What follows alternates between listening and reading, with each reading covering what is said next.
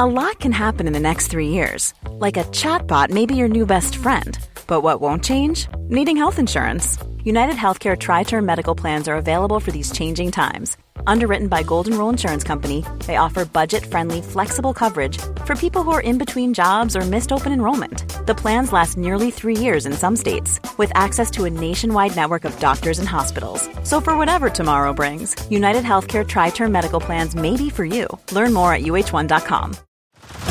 Head over to Hulu this March, where our new shows and movies will keep you streaming all month long. Catch the award-winning movie Poor Things, starring Emma Stone, Mark Ruffalo, and Willem Dafoe. Check out the new documentary, Freaknik, The Wildest Party Never Told, about the iconic Atlanta Street Party. And don't miss FX's Shogun, a reimagining of the epic tale, starring Anna Sawai. So, what are you waiting for? Go stream something new on Hulu. Ryan Reynolds here from Mint Mobile. With the price of just about everything going up during inflation, we thought we'd bring our prices down. So to help us, we brought in a reverse auctioneer, which is apparently a thing. Mint Mobile Unlimited Premium Wireless. How to get 30, 30, bit to get 30, bit to get 20, 20, 20, bit to get 20, 20, bit to get 15, 15, 15, 15, just $15 a month? Sold! Give it a try at mintmobile.com/switch. $45 up front for 3 months plus taxes and fees. Promo rate for new customers for limited time. Unlimited more than 40 gigabytes per month. Slows full terms at mintmobile.com. A warning to the curious. The place on the East Coast which the reader is asked to consider is Seaburg. It is not very different now from what I remember it to have been when I was a child. Marshes intersected by dikes to the south, recalling the early chapters of Great Expectations, flat fields to the north, merging into heath, fir woods, and, above all, gorse, inland. A long seafront and a street. Behind that a spacious church of flint, with a broad, solid western tower and a peal of 6 bells. How well I remember their sound on a hot Sunday in August, as our party went slowly up the white, dusty slope of road towards them, for the church stands at the top of a short, steep incline. They rang with a flat clacking sort of sound on those hot days, but when 139, the air was softer, they were mellower too. The railway ran down to its little terminus farther along the same road. There was a gay white windmill just before you came to the station, and another down near the shingle at the south end of the town, and others on higher ground to the north. There were cottages of bright red brick with slate roofs. But why do I encumber you with these commonplace details? The fact is that they come crowding to the point of the pencil when it begins to write of Seaburg. I should like to be sure that I had allowed the right ones to get onto the paper. But I forgot. I have not quite done with the word-painting business yet. Walk away from the sea and the town, past the station, and turn up the road on the right. It is a sandy road, parallel with the railway, and if you follow it, it climbs to somewhat higher ground. On your left, you are now going northward, is heath. On your right, the side towards the sea, is a belt of old firs, wind-beaten, thick at the 140 top, with the slope that old seaside trees have. Seen on the skyline from the train, they would tell you in an instant, if you did not know it, that you were approaching a windy coast. Well, at the top of my little hill, a line of these firs strikes out and runs towards the sea, for there is a ridge that goes that way, and the ridge ends in a rather well-defined mound commanding the level fields of rough grass, and a little knot of fir trees crowns it. And here you may sit on a hot spring day, very well content to look at blue sea, white windmills, red cottages, bright green grass, church tower, and distant Martello Tower on the south. As I have said, I began to know Seaburg as a child, but a gap of a good many years separates my early knowledge from that which is more recent. Still it keeps its place in my affections, and any tales of it that I pick up have an interest for me. One such tale is this. It came to me in a place very remote from Seaburg, and quite accidentally, from a man whom I had been able to oblige, enough in his opinion to 141, justify his making me his confidant to this extent. I know all that country more or less, he said. I used to go to Seaburg pretty regularly for golf in the spring. I generally put up at the Bear, with a friend, Henry Long it was, you knew him perhaps, slightly, I said, and we used to take a sitting room and be very happy there. Since he died, I haven't cared to go there. And I don't know that I should anyhow after the particular thing that happened on our last visit. It was in April, 19, we were there, and by some chance we were almost the only people in the hotel. So the ordinary public rooms were practically empty, and we were the more surprised when, after dinner, our sitting room door opened, and a young man put his head in. We were aware of this young man. He was rather a rabbity, anemic subject, light hair and light eyes, but not unpleasing. So when he said, "I beg your pardon, is this a private room?" we did not growl and say, "Yes, it is, 142, but Long said, or I did, no matter which, please come in." "Oh, may I?" he said, and seemed relieved. Of course it was obvious that he wanted company, and as he was a reasonable kind of person, not the sort to bestow his whole family history on you, we urged him to make himself at home. "I dare say you find the other rooms rather bleak," I said.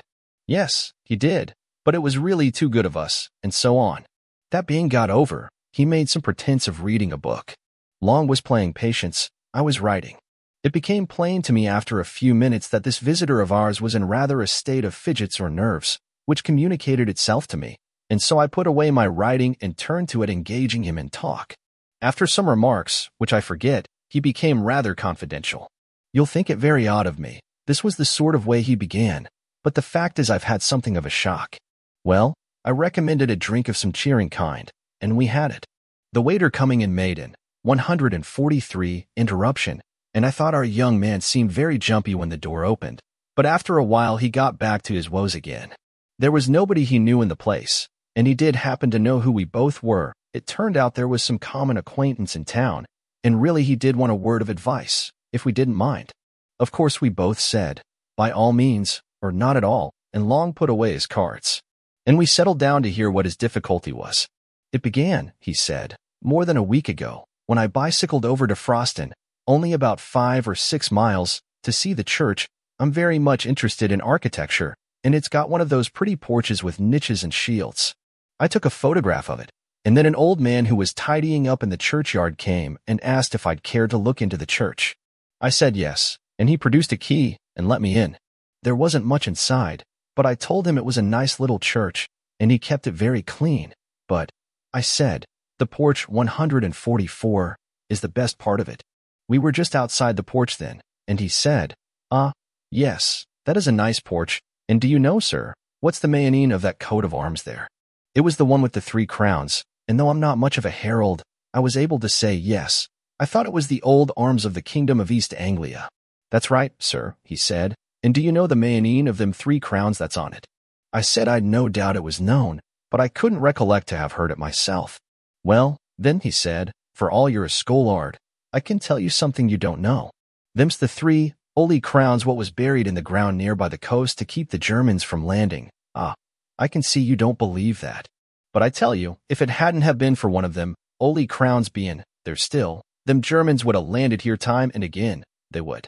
Landed with their ships and killed man, woman, and child in their beds. Now then, that's the truth what I'm telling you. 145, that is. And if you don't believe me, you ask the rector. There he comes. You ask him, I says. I looked round, and there was the rector, a nice-looking old man, coming up the path, and before I could begin assuring my old man, who was getting quite excited, that I didn't disbelieve him, the rector struck in, and said, "What's all this about, John? Good day to you, sir. Have you been looking at our little church?"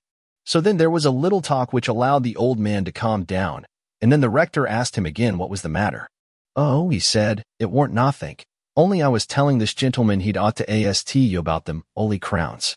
"Ah, yes, to be sure," said the rector. "That's a very curious matter, isn't it? But I don't know whether the gentleman is interested in our old stories, eh?" "Oh, he'll be interested fast enough," says the old man. "He'll put his confidence in what you tells him, sir. Why, you know, 146, William Ager yourself, father and son too."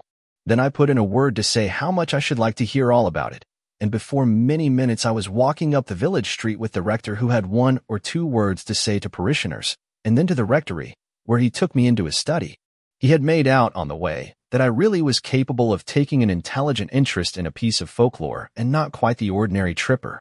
So he was very willing to talk, and it is rather surprising to me that the particular legend he told me has not made its way into print before. His account of it was this: there has always been a belief in these parts in the 3 holy crowns. The old people say they were buried in different places near the coast to keep off the Danes or the French or the Germans. And they say that one of the 3 was dug up a long time ago, and another has disappeared by the encroaching of the sea, and one's still left doing its work, keeping off invaders. Well, now, if you have read the ordinary guides and histories of this county, 147, you will remember perhaps that in 1687 a crown, which was said to be the crown of Redwald, king of the East Angles, was dug up at Rendlesham and alas, melted down before it was even properly described or drawn. Well, Rendlesham isn't on the coast, but it isn't so very far inland, and it's on a very important line of access. And I believe that is the crown which the people mean when they say that one has been dug up.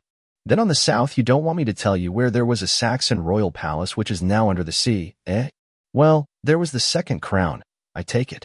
And between these two, they say, lies the third. Do they say where it is? Of course I asked. He said, yes, indeed, they do, but they don't tell, and his manner did not encourage me to put the obvious question. Instead of that, I waited a moment and said, what did the old man mean when he said you knew William Ager, as if that had something to do with the crowns? 148, to be sure, he said. Now that's another curious story. These Agers, it's a very old name in these parts, but I can't find that they were ever people of quality or big owners. These Agers say, or said, that their branch of the family were the guardians of the last crown. A certain old Nathaniel Ager was the first one I knew. I was born and brought up quite near here, and he, I believe, camped out at the place during the whole of the War of 1870. William, his son, did the same, I know, during the South African War. And young William, his son, who has only died fairly recently, took lodgings at the cottage nearest the spot, and I've no doubt hastened his end, for he was a consumptive, by exposure and night watching. And he was the last of that branch. It was a dreadful grief to him to think that he was the last, but he could do nothing. The only relations at all near to him were in the colonies. I wrote letters for him to them imploring them to come over on business very important to the family, but there has been no 149 answer. So the last of the Holy Crowns, if it's there, has no guardian now. That was what the rector told me, and you can fancy how interesting I found it. The only thing I could think of when I left him was how to hit upon the spot where the crown was supposed to be. I wish I'd left it alone. But there was a sort of fate in it, for as I bicycled back past the churchyard wall, my eye caught a fairly new gravestone, and on it was the name of William Ager. Of course I got off and read it. It said, of this parish, died at Seaburg, 19, aged 28. There it was, you see. A little judicious questioning in the right place, and I should at least find the cottage nearest the spot. Only I didn't quite know what was the right spot to begin my questioning at. Again, there was fate. It took me to the curiosity shop down that way, you know, and I turned over some old books, and, if you please, one was a prayer book of 1740-odd, and a rather handsome binding. I'll just go and get it. It's in my room. 150, he left us in a state of some surprise, but we had hardly time to exchange any remarks when he was back, panting, and handed us the book opened at the flyleaf, on which was, in a straggly hand, Nathaniel Ager is my name, and England is my nation. Seaburg is my dwelling place, and Christ is my salvation. When I am dead and in my grave, and all my bones are rotten, I hope the Lord will think on me when I am quite forgotten. This poem was dated 1754, and there were many more entries of Agers, Nathaniel, Frederick, William, and so on, ending with William, 19. You see, he said, anybody would call it the greatest bit of luck. I did, but I don't now. Of course, I asked the shopman about William Ager, and of course he happened to remember that he lodged in a cottage in the North Field and died there. This was just chalking the road for me. I knew which the cottage must be. There is 151, only one sizable one about there. The next thing was to scrape some sort of acquaintance with the people, and I took a walk that way at once. A dog did the business for me. He made at me so fiercely that they had to run out and beat him off, and then naturally begged my pardon, and we got into talk. I had only to bring up Ager's name, and pretend I knew, or thought I knew something of him, and then the woman said how sad it was him dying so young, and she was sure it came of him spending the night out of doors in the cold weather. Then I had to say, did he go out on the sea at night? And she said, oh, no, it was on the hillock yonder with the trees on it. And there I was. I know something about digging in these barrows. I've opened many of them in the down country. But that was with owner's leave, and in broad daylight, and with men to help. I had to prospect very carefully here before I put a spade in. I couldn't trench across the mound, and with those old firs growing there I knew there would, 152, be awkward tree roots. Still the soil was very light and sandy and easy, and there was a rabbit hole or so that might be developed into a sort of tunnel. The going out and coming back at odd hours to the hotel was going to be the awkward part. When I made up my mind about the way to excavate, I told the people that I was called away for a night, and I spent it out there. I made my tunnel. I won't bore you with the details of how I supported it and filled it in when I'd done, but the main thing is that I got the crown. Naturally, we both broke out into exclamations of surprise and interest. I for one had long known about the finding of the crown at Rendlesham and had often lamented its fate. No one has ever seen an Anglo-Saxon crown, at least no one had. But our man gazed at us with a rueful eye. Yes, he said, and the worst of it is I don't know how to put it back. Put it back, we cried out. Why, my dear sir, you've made one of the most exciting finds ever heard of in this country. 153, of course it ought to go to the jewel house at the Tower. What's your difficulty? If you're thinking about the owner of the land and treasure trove and all that, we can certainly help you through. Nobody's going to make a fuss about technicalities in a case of this kind. Probably more was said, but all he did was to put his face in his hands and mutter, I don't know how to put it back. At last Long said, You'll forgive me, I hope, if I seem impertinent, but are you quite sure you've got it? I was wanting to ask much the same question myself, for of course the story did seem a lunatic dream when one thought over it. But I hadn't quite dared to say what might hurt the poor young man's feelings. However, he took it quite calmly, really, with the calm of despair, you might say. He sat up and said, Oh yes, there's no doubt of that. I have it here, in my room, locked up in my bag. You can come and look at it if you like. I won't offer to bring it here. We were not likely to let the chance slip. 154, we went with him. His room was only a few doors off. The Boots was just collecting shoes in the passage, or so we thought. Afterwards we were not sure. Our visitor, his name was Paxton, was in a worse state of shivers than before, and went hurriedly into the room, and beckoned us after him, turned on the light, and shut the door carefully. Then he unlocked his kit bag, and produced a bundle of clean pocket handkerchiefs in which something was wrapped, laid it on the bed, and undid it. I can now say I have seen an actual Anglo-Saxon crown. It was of silver, as the Rendlesham one is always said to have been. It was set with some gems, mostly antique intaglios and cameos, and was of rather plain, almost rough workmanship. In fact, it was like those you see on the coins and in the manuscripts.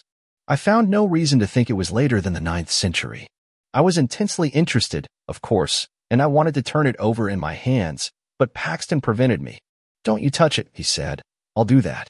And with a sigh that 155 was, I declare to you, dreadful to hear, he took it up and turned it about so that we could see every part of it. Seen enough, he said at last, and we nodded. He wrapped it up and locked it in his bag and stood looking at us dumbly.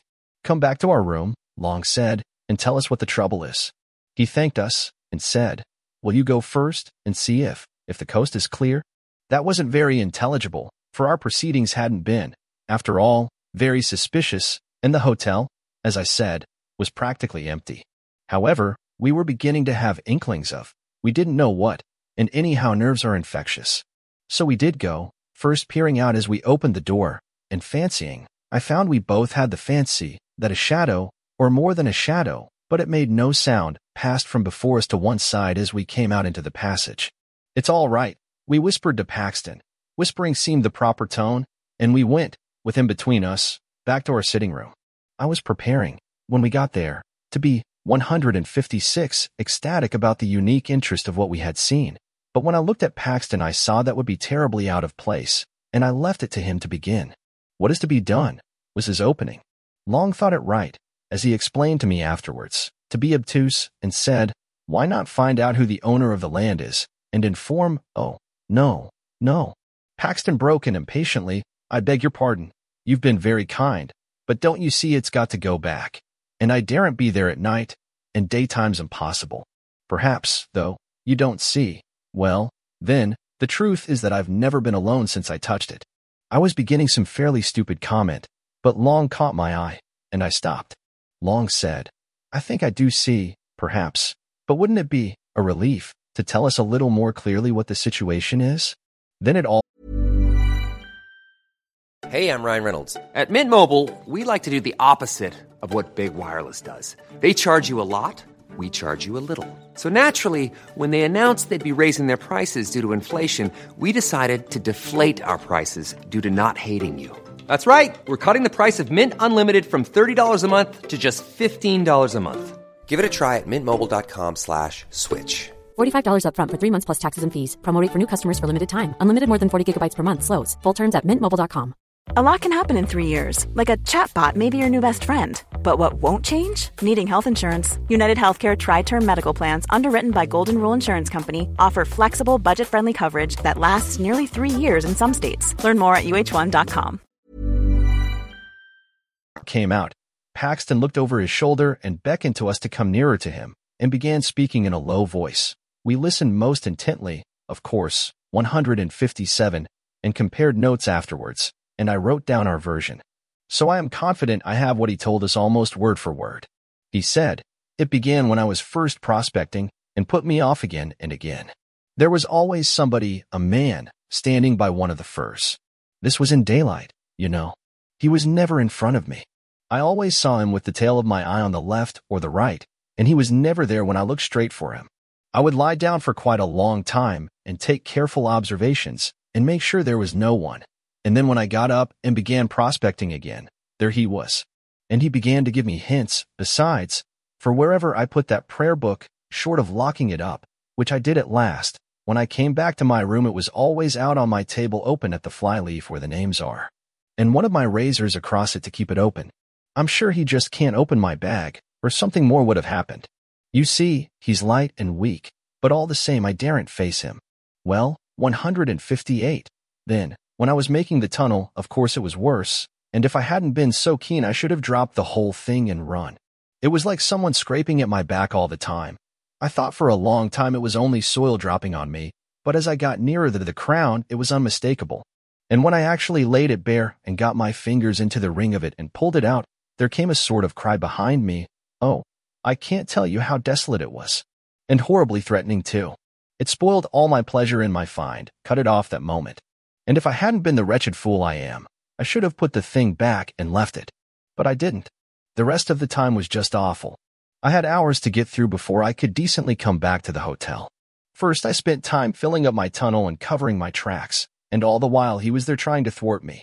Sometimes, you know, you see him, and sometimes you don't, just as he pleases. I think, he's there, but he has some power over your eyes. Well, I wasn't off, 159, the spot very long before sunrise, and then I had to get to the junction for Seaburg and take a train back. And though it was daylight fairly soon, I don't know if that made it much better. There were always hedges, or gorse bushes, or park fences along the road, some sort of cover, I mean, and that was never easy for a second. And then when I began to meet people going to work, they always looked behind me very strangely. It might have been that they were surprised at seeing anyone so early, but I didn't think it was only that, and I don't now. They didn't look exactly at me. And the porter at the train was like that too. And the guard held open the door after I'd got into the carriage, just as he would if there was somebody else coming, you know. Oh, you may be very sure it isn't my fancy, he said with a dull sort of laugh. Then he went on, and even if I do get it put back, he won't forgive me. I can tell that. And I was so happy a fortnight ago. He dropped into a chair, and I believe he began to cry. 160, we didn't know what to say, but we felt we must come to the rescue somehow, and so it really seemed the only thing. We said if he was so set on putting the crown back in its place, we would help him. And I must say that after what we had heard it did seem the right thing. If these horrid consequences had come on this poor man, might there not really be something in the original idea of the crown having some curious power bound up with it, to guard the coast? At least, that was my feeling, and I think it was Long's too. Our offer was very welcome to Paxton, anyhow. When could we do it? It was nearing 10:30. Could we contrive to make a late walk plausible to the hotel people that very night? We looked out of the window. There was a brilliant full moon, the Paschal moon. Long undertook to tackle the boots and propitiate him. He was to say that we should not be much over the hour, and if we did find it so pleasant that we stopped out a bit longer we would see that he didn't lose by sitting up. Well, 161, we were pretty regular customers of the hotel, and did not give much trouble, and were considered by the servants to be not under the mark in the way of tips, and so the boots was propitiated, and let us out onto the seafront, and remained, as we heard later, looking after us. Paxton had a large coat over his arm, under which was the wrapped-up crown. So we were off on this strange errand before we had time to think how very much out of the way it was. I have told this part quite shortly on purpose, for it really does represent the haste with which we settled our plan and took action. The shortest way is up the hill and through the churchyard, Paxton said, as we stood a moment before the hotel looking up and down the front. There was nobody about, nobody at all. Seaburg out of the season is an early, quiet place. We can't go along the dike by the cottage because of the dog, Paxton also said, when I pointed to what I thought a shorter way along the front and across 2 fields. The reason he, 162, gave was good enough. We went up the road to the church and turned in at the churchyard gate. I confess to having thought that there might be some lying there who might be conscious of our business, but if it was so, they were also conscious that one who was on their side, so to say, had us under surveillance, and we saw no sign of them. But under observation we felt we were, as I have never felt it at another time. Especially was it so when we passed out of the churchyard into a narrow path with close high hedges, through which we hurried as Christian did through that valley, and so got out into open fields. Then along hedges, though I would sooner have been in the open, where I could see if anyone was visible behind me, over a gate or 2, and then a swerve to the left, taking us up onto the ridge which ended in that mound. As we neared it, Henry Long felt, and I felt too, that there were what I can only call dim presences waiting for us, as well as a far more actual one attending us. Of 163, Paxton's agitation all this time, I can give you no adequate picture. He breathed like a hunted beast, and we could not either of us look at his face. How he would manage when we got to the very place we had not troubled to think. He had seemed so sure that that would not be difficult. Nor was it. I never saw anything like the dash with which he flung himself at a particular spot in the side of the mound, and tore at it, so that in a very few minutes the greater part of his body was out of sight. We stood holding the coat and that bundle of handkerchiefs, and looking, very fearfully, I must admit, about us. There was nothing to be seen. A line of dark firs behind us made one skyline, more trees and the church tower half a mile off on the right, cottages and a windmill on the horizon on the left, calm sea dead in front. Faint barking of a dog at a cottage on a gleaming dike between us and it. Full moon making that path we know across the sea. The eternal whisper of the Scotch firs just above us and of the sea in front. Yet, in all this quiet, in 164, acute, an acrid consciousness of a restrained hostility very near us, like a dog on a leash that might be let go at any moment. Paxton pulled himself out of the hole and stretched a hand back to us. "Give it to me," he whispered, unwrapped. We pulled off the handkerchiefs, and he took the crown. The moonlight just fell on it as he snatched it. We had not ourselves touched that bit of metal, and I have thought since that it was just as well. In another moment Paxton was out of the hole again and busy shoveling back the soil with hands that were already bleeding. He would have none of our help, though. It was much the longest part of the job to get the place to look undisturbed. Yet, I don't know how, he made a wonderful success of it. At last he was satisfied, and we turned back. We were a couple of 100 yards from the hill when Long suddenly said to him, "I say, you've left your coat there. That won't do." "See?" And I certainly did see it, the long dark overcoat lying where the tunnel had been. Paxton had not stopped. 165, however, he only shook his head and held up the coat on his arm. And when we joined him, he said, without any excitement, but as if nothing mattered any more, "That wasn't my coat." And, indeed, when we looked back again, that dark thing was not to be seen. Well, we got out onto the road and came rapidly back that way. It was well before 12 when we got in, trying to put a good face on it, and saying, Long and I, what a lovely night it was for a walk. The Boots was on the lookout for us, and we made remarks like that for his edification as we entered the hotel. He gave another look up and down the seafront before he locked the front door, and said, "You didn't meet many people about, I suppose, sir?" "No, indeed, not a soul," I said, at which I remember Paxton looked oddly at me.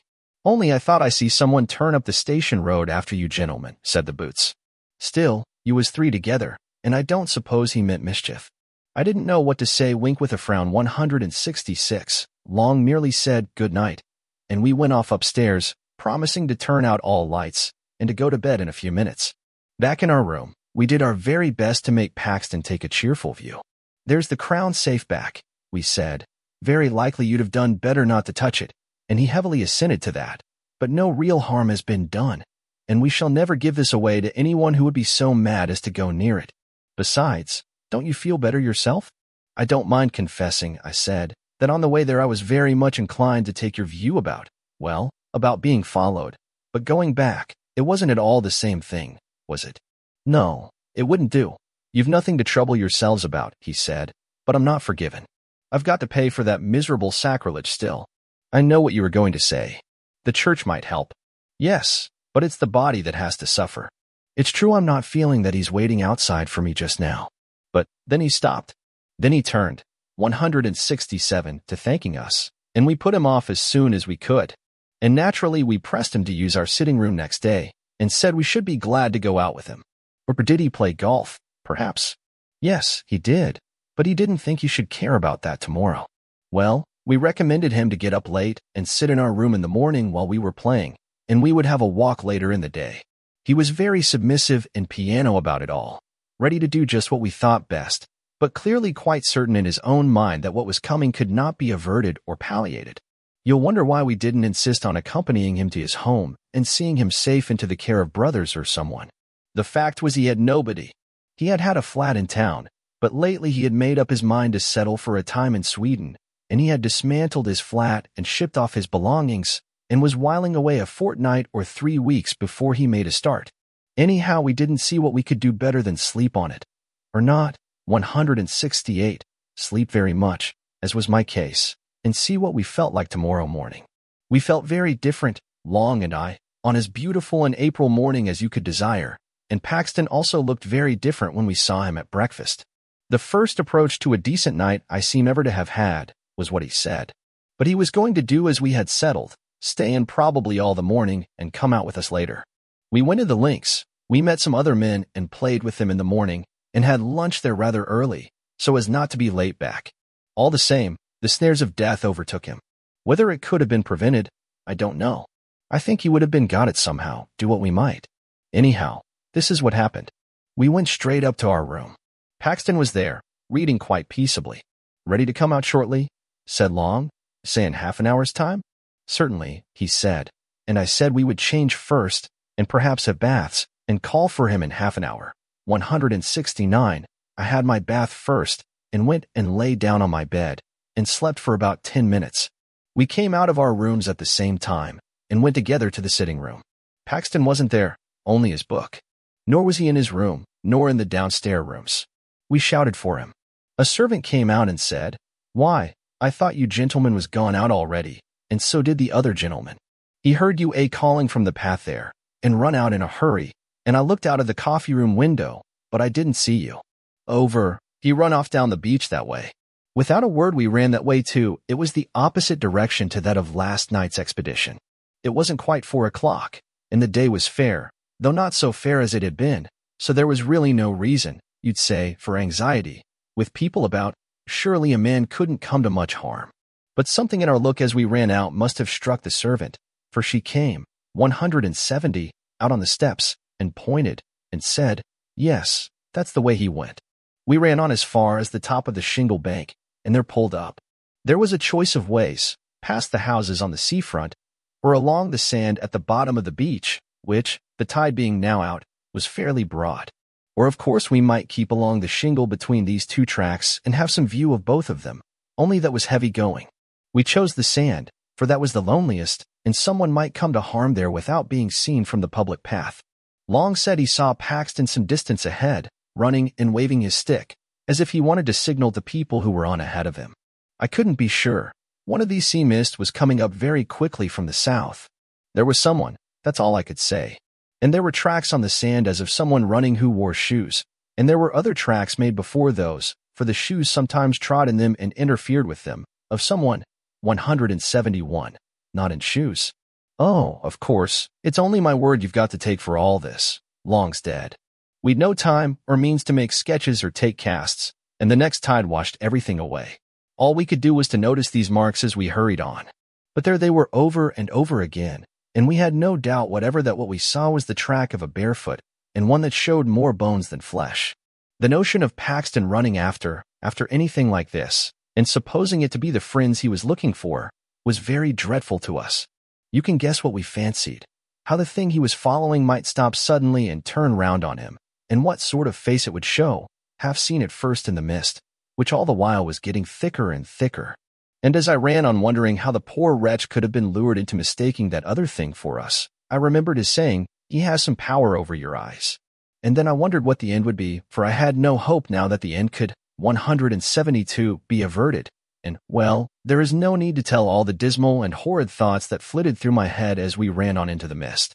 It was uncanny, too, that the sun should still be bright in the sky, and we could see nothing. We could only tell that we were now past the houses and had reached that gap there is between them and the old Martello Tower. When you are past the tower, you know, there is nothing but shingle for a long way, not a house, not a human creature, just that spit of land, or rather shingle, with the river on your right and the sea on your left. But just before that, just by the Martello Tower, you remember there is the old battery, close to the sea. I believe there are only a few blocks of concrete left now. The rest has all been washed away, but at this time there was a lot more, though the place was a ruin. Well, when we got there, we clambered to the top as quick as we could to take breath and look over the shingle in front if by chance the mist would let us see anything. But a moment's rest we must. 173 half. We had run a mile at least. Nothing whatever was visible ahead of us, and we were just turning by common consent to get down and run hopelessly on, when we heard what I can only call a laugh. And if you can understand what I mean by a breathless, a lungless laugh, you have it. But I don't suppose you can. It came from below, and swerved away into the mist. That was enough. We bent over the wall. Paxton was there at the bottom. You don't need to be told that he was dead. His tracks showed that he had run along the side of the battery, had turned sharp round the corner of it, and, small doubt of it, must have dashed straight into the open arms of someone who was waiting there. His mouth was full of sand and stones, and his teeth and jaws were broken to bits. I only glanced once at his face. At the same moment, just as we were scrambling down from the battery to get to the body, we heard a shout, and saw a man running down the bank of the Martello Tower. He was the caretaker stationed, 174, there, and his keen old eyes had managed to descry through the mist that something was wrong. He had seen Paxton fall, and had seen us a moment after, running up. Fortunate this, for otherwise we could hardly have escaped suspicion of being concerned in the dreadful business. Had he, we asked, caught sight of anybody attacking our friend? He could not be sure. We sent him off for help, and stayed by the dead man till they came with the stretcher. It was then that we traced out how he had come, on the narrow fringe of sand under the battery wall. The rest was shingle, and it was hopelessly impossible to tell whither the other had gone. What were we to say at the inquest? It was a duty, we felt, not to give up, there and then, the secret of the crown, to be published in every paper. I don't know how much you would have told, but what we did agree upon was this, to say that we had only made acquaintance with Paxton the day before, and that he had told us he was under some apprehension of danger at 175. The hands of a man called William Ager. Also that we had seen some other tracks besides Paxton's when we followed him along the beach. But of course by that time everything was gone from the sands. No one had any knowledge, fortunately, of any William Ager living in the district. The evidence of the man at the Martello Tower freed us from all suspicion. All that could be done was to return a verdict of willful murder by some person or persons unknown. Paxton was so totally without connections that all the inquiries that were subsequently made ended in a no thoroughfare. And I have never been at Seaburg, or even near it, since.